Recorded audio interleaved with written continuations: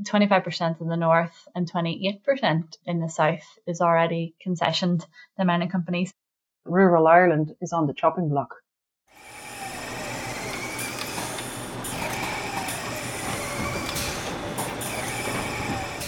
After the Goldrush, a podcast series with Jerry McGovern about how rural Ireland has been selected as a green sacrifice zone by the global mining industry under the guise of the phony green transition. You'll hear from environmental protectors about what their local communities are doing to protect the environment for future generations to enjoy. You'll learn about what we must do now so that we can have a chance of a sustainable earth for all. Episode 1. Green Sacrifice Zones. Ireland is the 13th worst country in the world for biodiversity. We are internationally recognised as an ecological desert. Ireland is one of the worst places on the entire planet for nature, according to author Owen Daltoun. And the vast majority of this damage has been done in the last 50 years. Ireland has a legally binding target of reducing greenhouse gas emissions by 2030 by 51%. It's on course to get a 29% reduction. That's 43% below target. Not to worry, we're number 1 in the world for data centre and mining industry friendliness, which will increase pollution even more. With our practical environmental regulations and can-do, go-getter attitude.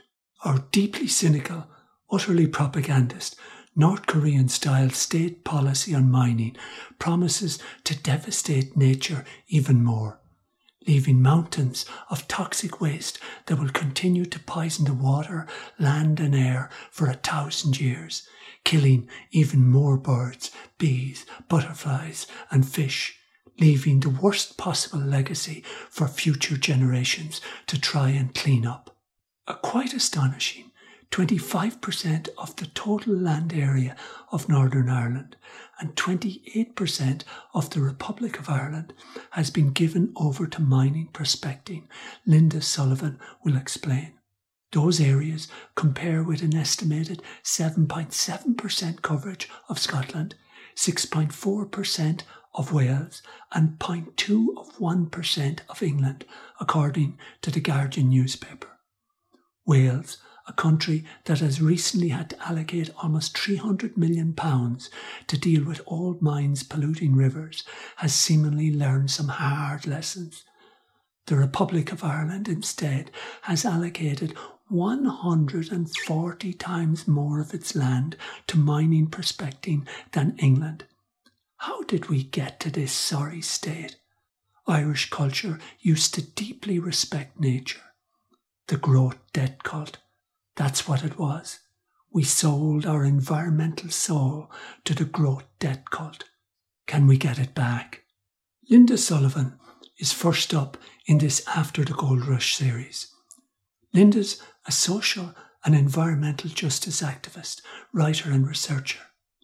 She previously worked for human rights organisations in Ireland before spending 5 years in Latin America, mainly Peru, accompanying Andean communities in their resistance against mega-extractive industries. Linda's life experience reflects a crucial lesson. Mining is a global crisis, and the only sustainable solution must be global. The communities of the world must unite against the mining oligarchs. Otherwise, they will divide and conquer, as they always seek to do, because, as Linda will point out, the ancestors of the mining oligarchs were the slave traders, colonists and imperialists. After returning home and working on the issues of climate justice and extractivism with Friends of the Earth Northern Ireland for 4 years, Linda is now a freelance consultant for the Environmental Justice Network Ireland and the Yes to Life, No to Mining Global Network. Linda will give us some brutal facts about how Ireland is now designated as a green sacrifice zone for the mining industry and about the giant environmental con that is the so-called green energy transition. The island of Ireland is actually currently among like both north and south in the top three of countries most attractive to mining companies in terms of their policies. So the south's number one and the north's number three. So in the whole world, that's pretty shocking. I suppose that means like the policies are very laissez-faire in terms of regulation. There are very little checks done on companies before they're given licenses. The state really is hugely facilitative in terms of putting like a lot of resources in the mining, which means that the mining industry has this wealth of knowledge and resources sitting there to exploit, so we have like the Geological Survey Ireland and the Geological Survey Northern Ireland are government funded but like quasi independent bodies, and what they've been doing is mapping the geology of the island to make that available for mining companies and to try to attract companies to Ireland. So GSNI have finished the mapping in the north and the border regions have finished, and then GSI are currently finishing in the south. So that makes, according to them, Ireland the most detailed map country in the world in terms of geology. And, they're doing that to draw the mining companies in, and it's worked, like they take this information, they go to these like mining conferences, like there's a main one is called PDAC and it happens once a year in Canada. And basically the global mining industry gather there, and GSNI, GSI and the Irish governments, both north and south, basically sell Ireland off to these companies, like their presentation, they had a whole day, like Ireland is open for business. Along with that, they then sell off these prospecting licenses. So it's like 25% in the north and 28% in the south is already concessioned the mining companies. And because of this detailed map that I mentioned, like in the north, the Department for Economy have said that could rise to 70% of the land in the north of Ireland could be concessioned to mining companies. And I suppose we'll know how much after the map in the south's finished, how much of that. So both governments see the future of Ireland deeply invested in mining, which means that they're willing to sacrifice mostly rural communities to this very devastating, very, very contaminating, very dangerous industry. It has been like up to now done in a very like kind of cloak and dagger sort of way, and especially like there's very little opportunity for communities to say no. Prospecting licenses, for example, so whenever they're for sale, communities don't have any right to object at that stage that they're actually, for sale where they live. And then it's only whenever there's a company who applies, then the government has to do this consultation process, which is very minimal, and you're only allowed to respond in terms of prospecting. You can't say anything about mining, even though mining will surely mining comes after. And once a company is in the door, it's very, very hard to get them out. We have a right to talk about mining at the start of the process. We should talk about it before these companies are even in the room. There should be a proper, fully participative land planning before these multinationals are allowed, because when they're in the room, then the power imbalance is huge. The amount of resources they can throw at it. It's done in a way to keep communities in the dark for as long as possible. There's no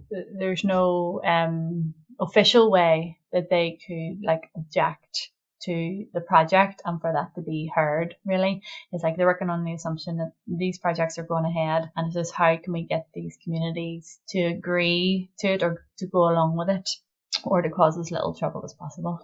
Once a company is in the door, they could sue governments who then don't allow them to carry through in the mining for loss of potential earnings. Green growth is an oxymoron. It's greenwashing. They say that mining can be one of the main, a solution to the climate crisis. We can mine our way out of the climate crisis, because for renewables, we need these transition minerals, or so-called critical minerals and metals. There's policies popping up all over the place at EU level, Republic of Ireland, Northern Ireland, international level, for how can we source these transition or critical minerals. But really, this is continuing to force mining on the communities and ecosystems in a system that is hugely wasteful, hugely exploitative.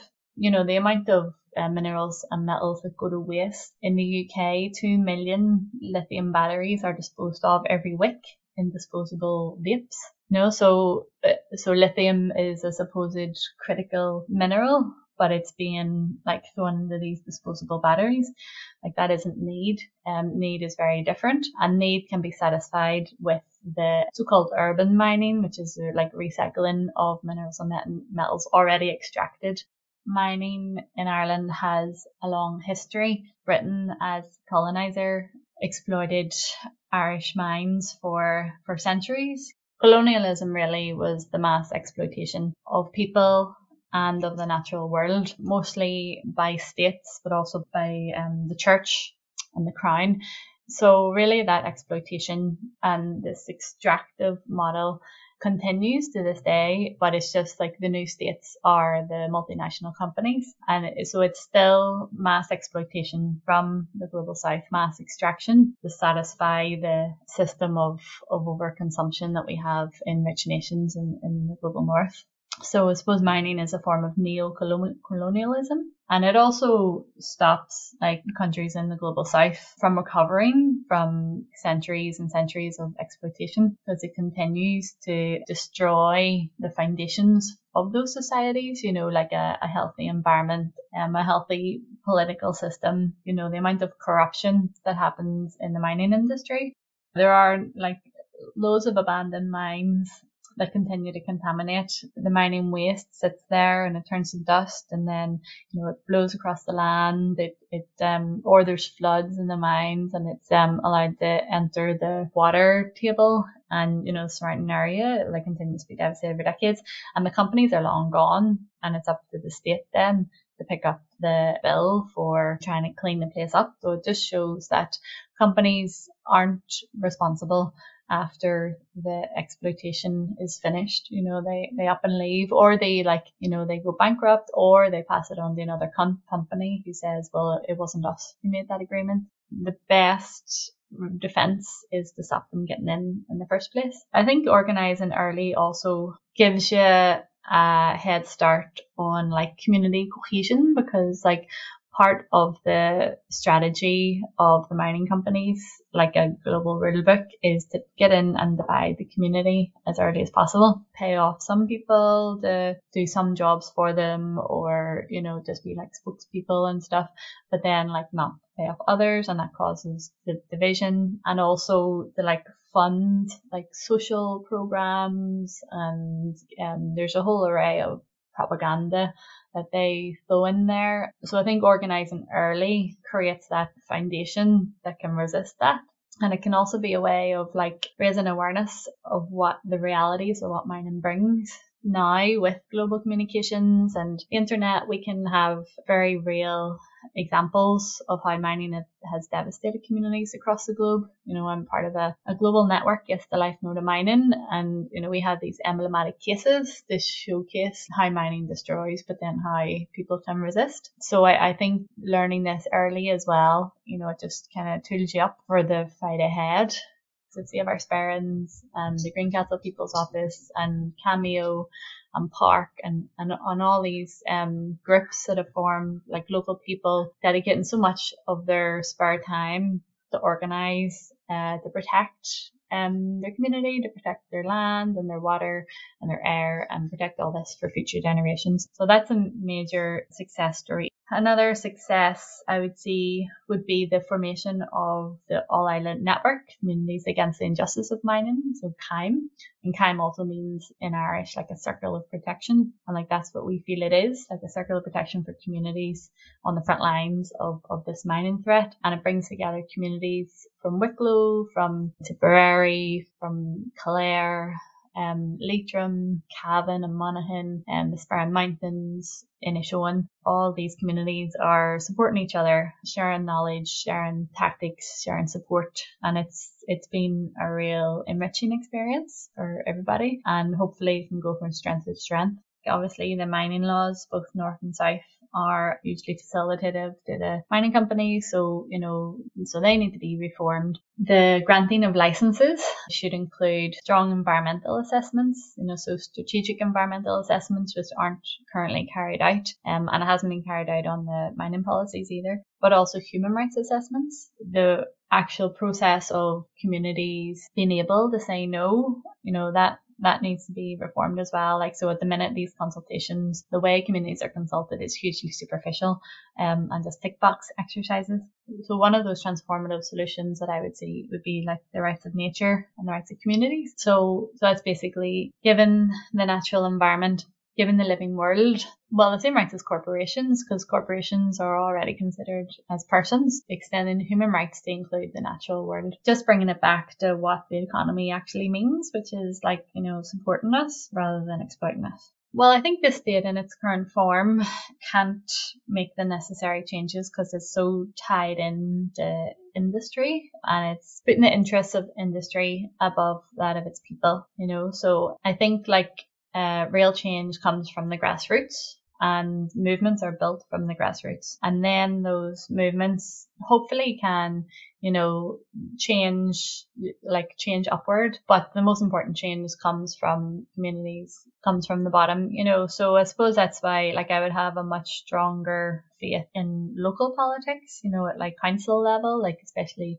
we've been working in the north with councils with rights of nature motions, and, some activists from anti-mining campaigns and anti-fracking campaigns have got elected as independents in local councils and have been making great changes. I think the states are just so captured that we can't wait on this we can't wait on them, hopefully they will follow. One great economic initiative that I love is community wealth building, and that's building this base of cooperatives that feed in so the state institutions such as the health service or the education board or whatever become the anchor institutions, but they then buy what they need or their services from the co-ops.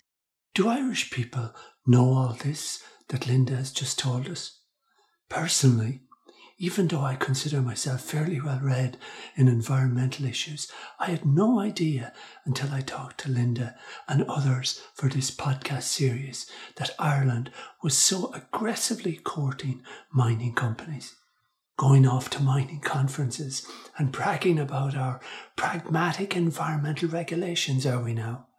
Aggressively selling ourselves to mining companies that have the most odious reputations internationally for corruption, pollution and worse.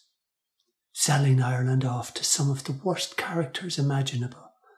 Are Irish people aware of this? Privatising our minerals and socialising the resulting toxic waste dumps? The mining oligarchs that the Irish state are so super eager to lure to this once ecologically beautiful Ireland are a dodgy crew if there ever was one. The vast majority of the 250 assessed mine sites across 53 countries cannot demonstrate that they are informing and engaging with host communities and workers on basic risk factors such as environmental impacts, safety issues or grievances. The 2022 Responsible Mining Foundation report states, as you'll hear from environmental protector after protector in this series, the Irish state is doing everything in its power to keep the true intent of its mining strategy secret, to ride where possible under the banner of the so-called green transition, and to make mining seem innocent, sustainable and wonderful for the environment. You can do something to help. Tell your mother, father, brothers, sisters, uncles, cousins, friends, workmates. Spread the news about the green sacrifice zone that the Irish state intends to turn rural Ireland into under the guise of jobs and progress. Linda also covered the horrendous pollution from mining, and you'll hear in a later episode of After the Goldrush from mining expert Pedro Jar, who explains why for every tonne of mined material there is often 99 tonnes more of toxic waste, how this waste lasts 1,000 years, and how the mining companies are never ever responsible for the long-term management of this waste. There's no such thing as sustainable mining. That's some joke. Greed for growth. That's what's driving the decision-making process in Ireland. Linda hints at larger issues at play too, driven by the Ukraine war, such as mineral security for Europe. And to achieve this mineral security, there must be green sacrifice zones. Have decisions been made outside Ireland to designate rural Ireland as a green sacrifice zone? The solution. First off, communities must get organised as early as possible, Linda advises. Only community and local action can stop mining, and that must happen before the mining company gets established. Join CAME, Ireland's Communities Against the Injustice of Mining. Check out the organisation Yes to Life, No to Mining. The overall solution? We must reduce consumption by at least 40% from today's levels, as you'll hear from ecological economist Caroline White in a later episode. This is totally doable, although it requires a huge cultural shift where the dominant drivers become repair, reuse and reduction. We must reduce mining. In 1970, we mined 25 billion tonnes of material from the earth. In 2020, just 50 years later, we mined 100 billion tonne. By 2050, to achieve the greenwashing green transition, we will need to mine 170 billion tonnes. That's the mass of a Mount Everest every single year and growing. Life on Earth simply cannot survive the great devouring of the greed transition. Up next is Jacinta Van Roche, who exposes how secretive and underhanded the Irish state is about its gung-ho mining policy, and how so much prospecting is for gold, which isn't even a critical mineral for the so-called renewable energy transition. She also brilliantly dissects the whole green, clean, renewable energy sham. We don't have an energy production crisis. We have an energy consumption crisis. We cannot have a sustainable world with unsustainable consumption. Every year, we consume, on average, 1.7 Earths of resources, with rich countries like Ireland consuming 4 Earths of resources a year. Those 3 extra Earths are withdrawn from the reserves of the Bank of Nature. We are exhausting those reserves and bankrupting nature. We can have an environment without an economy. We can't have an economy without an environment. The environment is the only true thing that's too big to fail. We must slow down.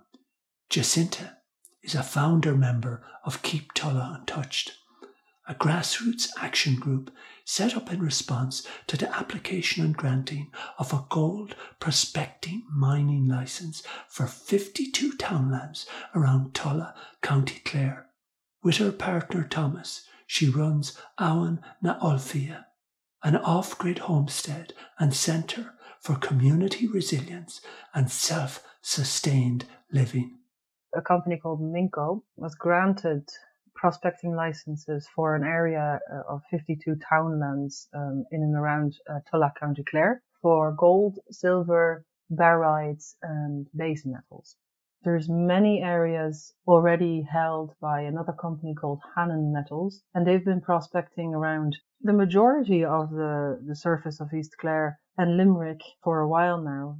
they're setting up what they refer to on their website as the global frontier of zinc mining, and their supposed flagship is just outside Ennis in Kilbricken. So we'd be about 20 kilometers from that up towards Scariff.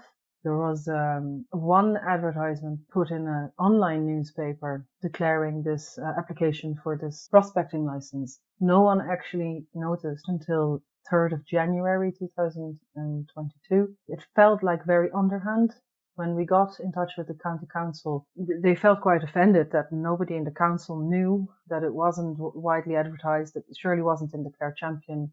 The deadline for submissions was already nearly coming up. There was only days left in it. And so the county council got an emergency motion together and requested an extension of that deadline.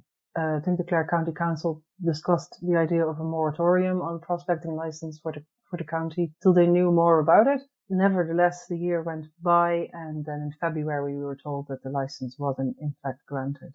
In the meantime, then we created our grassroots action group called Keep Tulla Untouched. Contacting the department, the only message really that came through was, a prospecting license means nothing.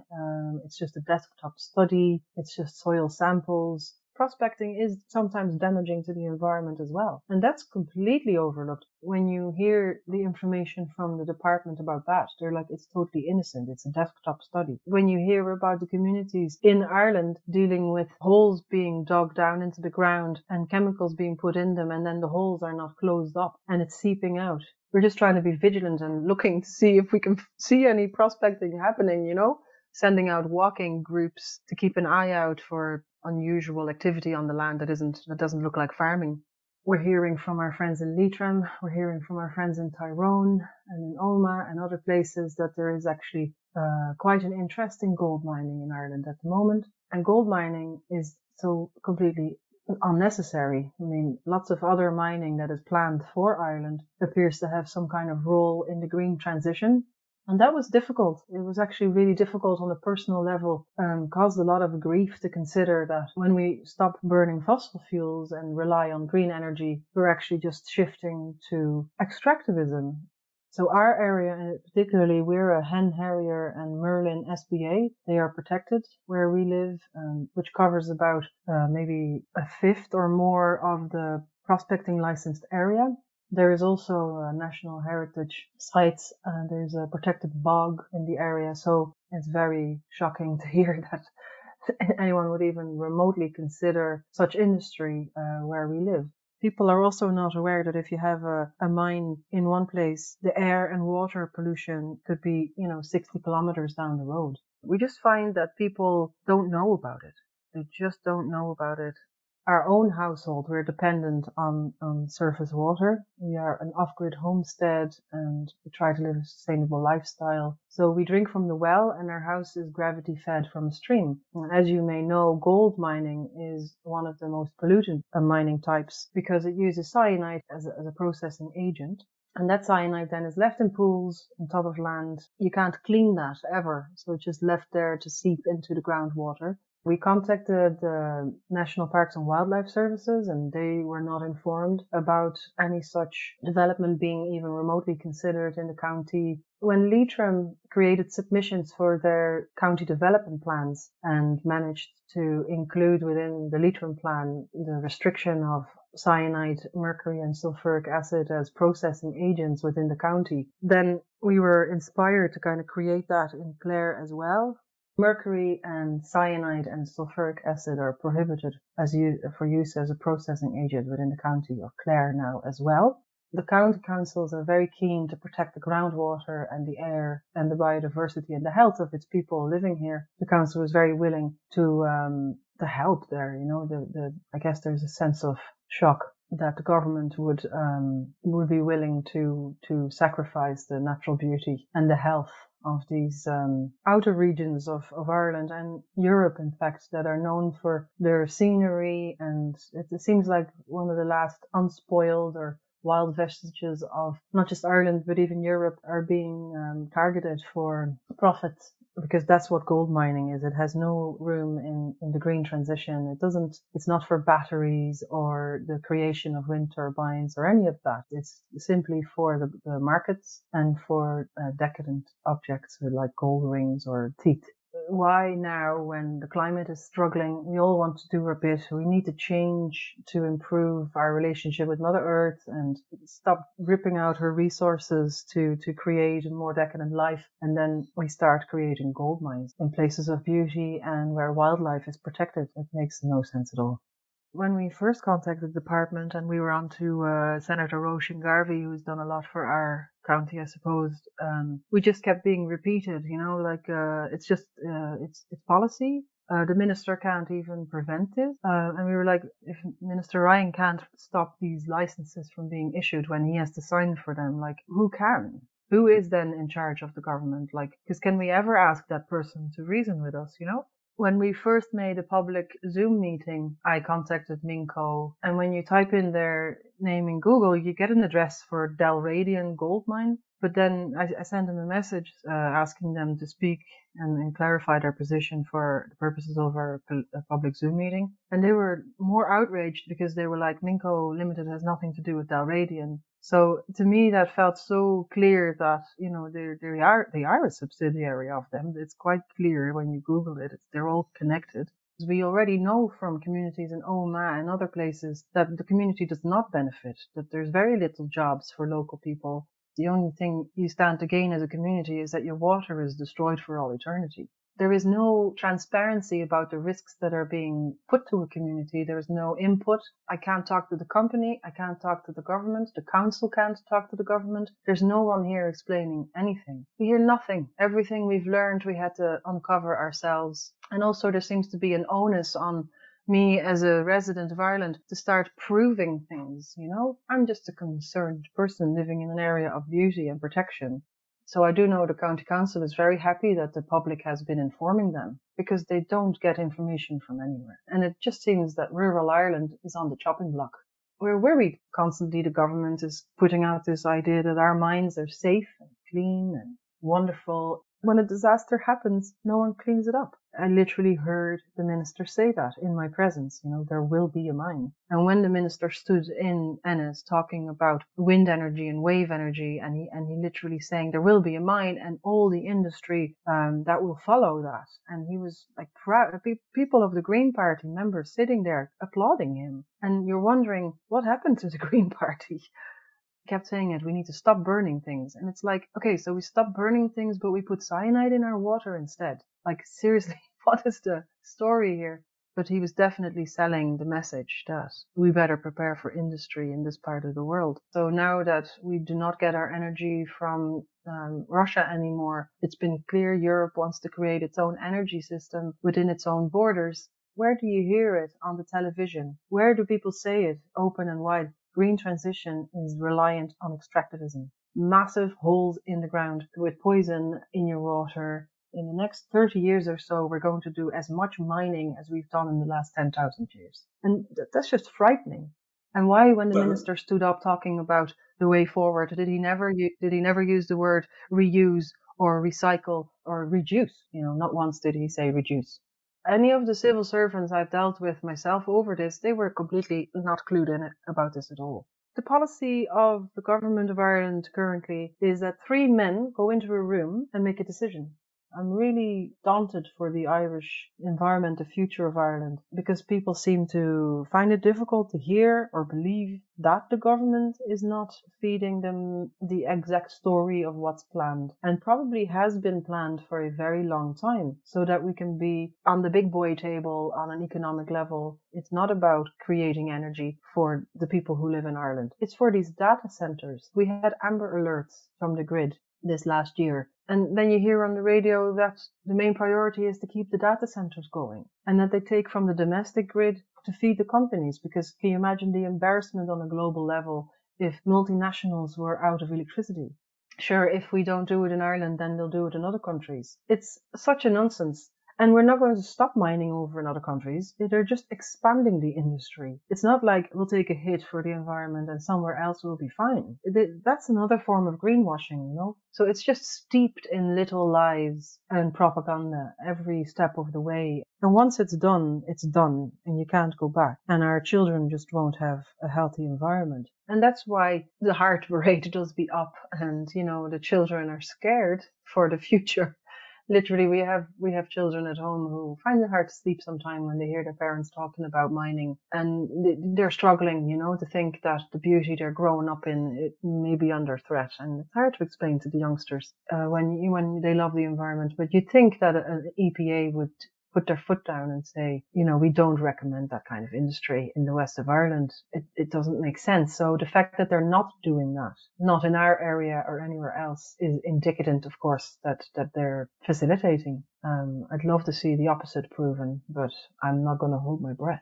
We're stretched, you know, we're not resourced to be dealing with this, but you're finding that if you just let it happen, no one's coming to tell us about it. At no level is there any sharing in the decision-making process. And even then, when we talk to our friends in Tyrone, there's actually, you know, the element of where we've heard from them that they're being threatened and criminalized. Trying to stand up for their community is criminalized. And it's really, it's not a very bright outlook for us as a community. Mining propaganda, misinformation, no information.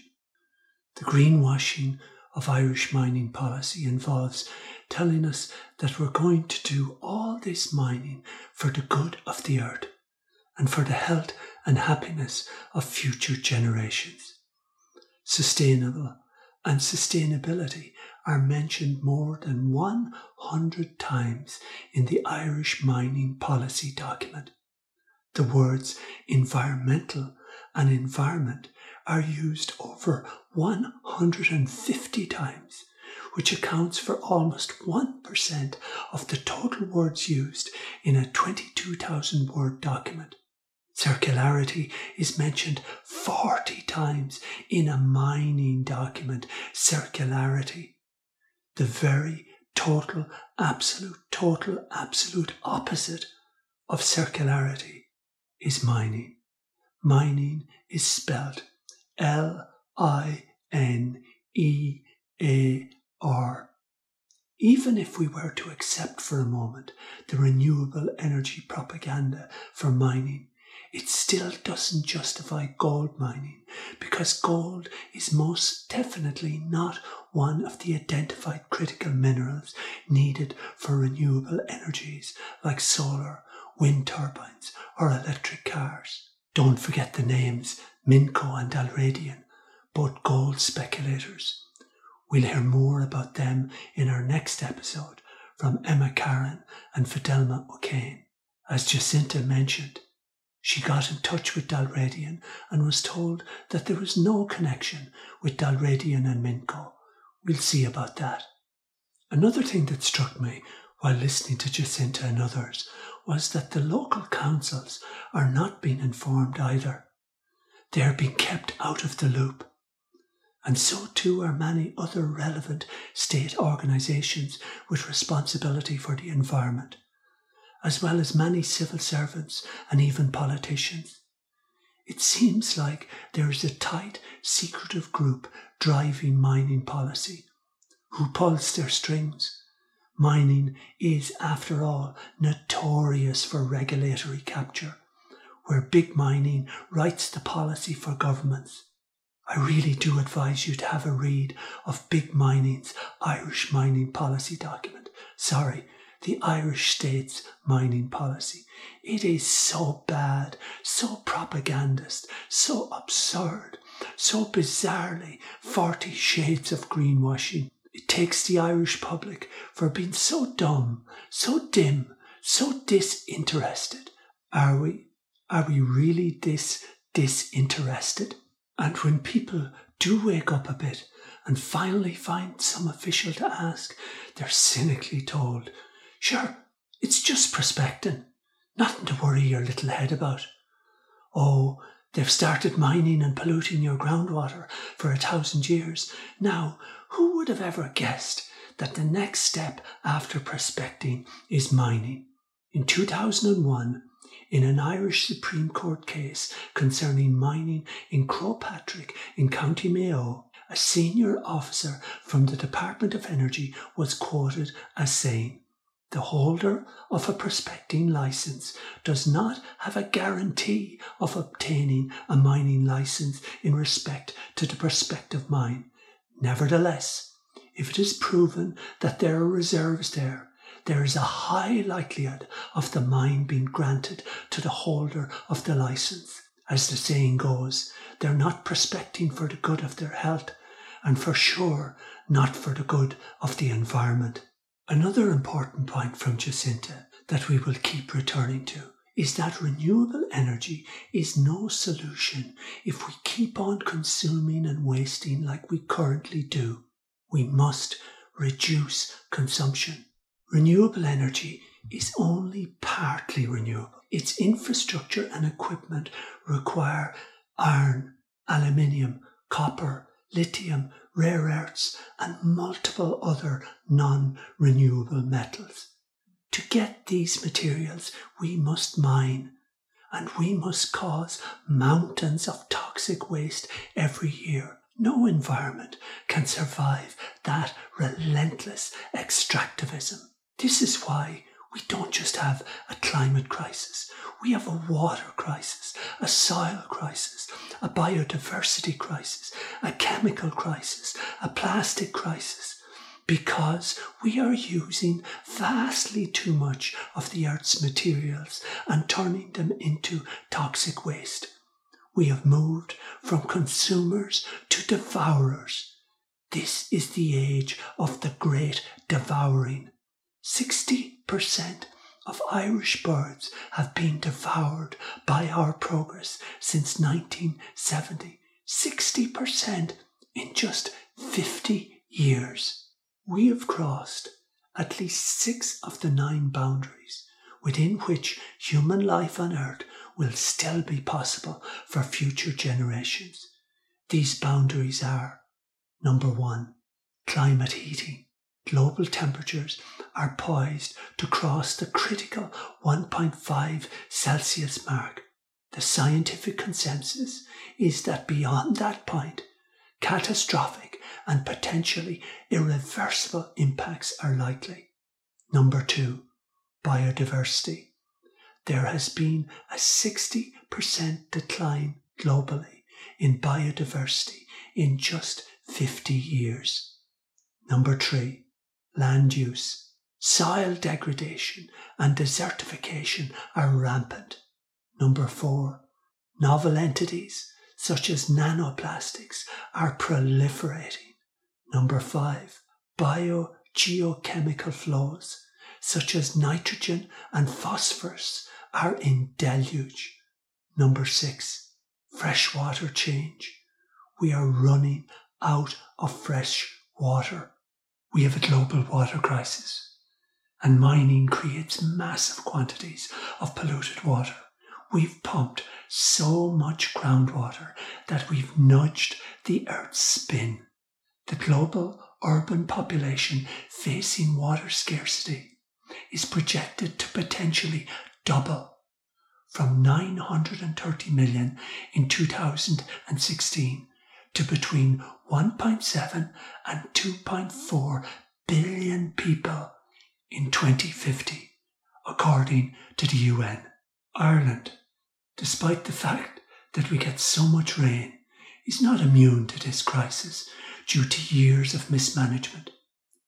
By 2019, there were just 20 Irish rivers in pristine condition, down from 575 in the 1980s. That's a 97% decline. Like so many other environmental issues, the European Union has had to take Ireland to court to try and stop us polluting our water. In a future episode, you will hear from Pietro Driar, an environmental engineer with 30 years' experience dealing with mining waste. He will explain how mining destroys the water table. Fidelmo Kane from the Sperrins, Eddie Mitchell from Leitrim, Anthony McNulty from Wicklow will all talk of their well-founded fears for local water, and they are absolutely right to be afraid. Wherever mining goes, water suffers through use and pollution. It is not possible to mine without damaging groundwater, and usually that damage will last 1,000 years or more. Big mining is the worst possible ancestor. It leaves a terrible legacy for future generations to clean up, and it knows this, and it doesn't care. It will push every limit possible in pursuit of a fast buck. How surreal has life become when the leader of the Irish Green Party, the minister responsible for mining, gets up on a podium in Clare and tells the audience that there will be a mine, there will be heavy industry in Clare, in some of the last unspoiled areas of nature, and he is cheered and clapped by his Green Party members. Why? Well, one reason is that the Irish Green Party is terrified of telling the Irish people the hard truth, that we must reduce consumption to have any hope of survival. Not without reason, they feel the Irish people would punish them politically if they told them the cold, brutal truth. They don't believe we Irish are willing to make any meaningful sacrifices. Are they right? Consider that in 2023, 7 of the top 10 selling cars in Ireland will be planet-destroying SUVs or crossovers. In Ireland, we've become very greedy for materials and for the vanity, arrogance and wastefulness of modern living. No sane, self-interested politician will tell us this, of course. Our planet is rapidly approaching an environmental apocalypse. We are the last generation who can do something meaningful about it. It's never been more important to bear witness, to speak truth to power, to speak up and speak out and get organised. Of course, this will be hard. In this twisted world, few groups are more maligned and hated than environmentalists. One of the most dangerous professions in the world. In Northern Ireland, as we'll hear from Fidelmo Kane in the next episode, the police and courts are criminalising dissent. It's all part of big mining's cruel, Machiavellian, long-used, highly successful playbook. They use the exact same tactics all over the world. First, they try and bribe and buy the social license, and if that doesn't work, they use state agents to intimidate, physically attack and criminalise environmental protectors. Those who want clean water will get a water cannon, a rubber bullet, or worse. And with the greed transition, expect all of this violence to increase tenfold. We must organise at a local level. Local councils are key. Jacinta mentions how councils in Leitrim, Clare and elsewhere are banning the use of cyanide and mercury, which are needed for the processing of gold. Communities must get organised, and in the next episode we'll hear from Emma Carron, also based in Clare, and Fidelmo Kane from the Save Our Sperrins group in Tyrone and Derry. These brave and determined women are being good ancestors.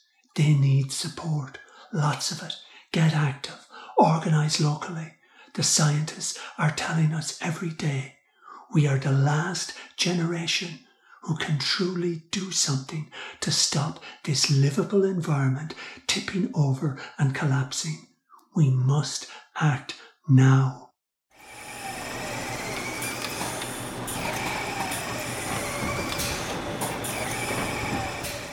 Thanks for listening to After the Goldrush, a podcast series about how rural Ireland has been selected as a green sacrifice zone by the global mining industry and what local communities can do about it.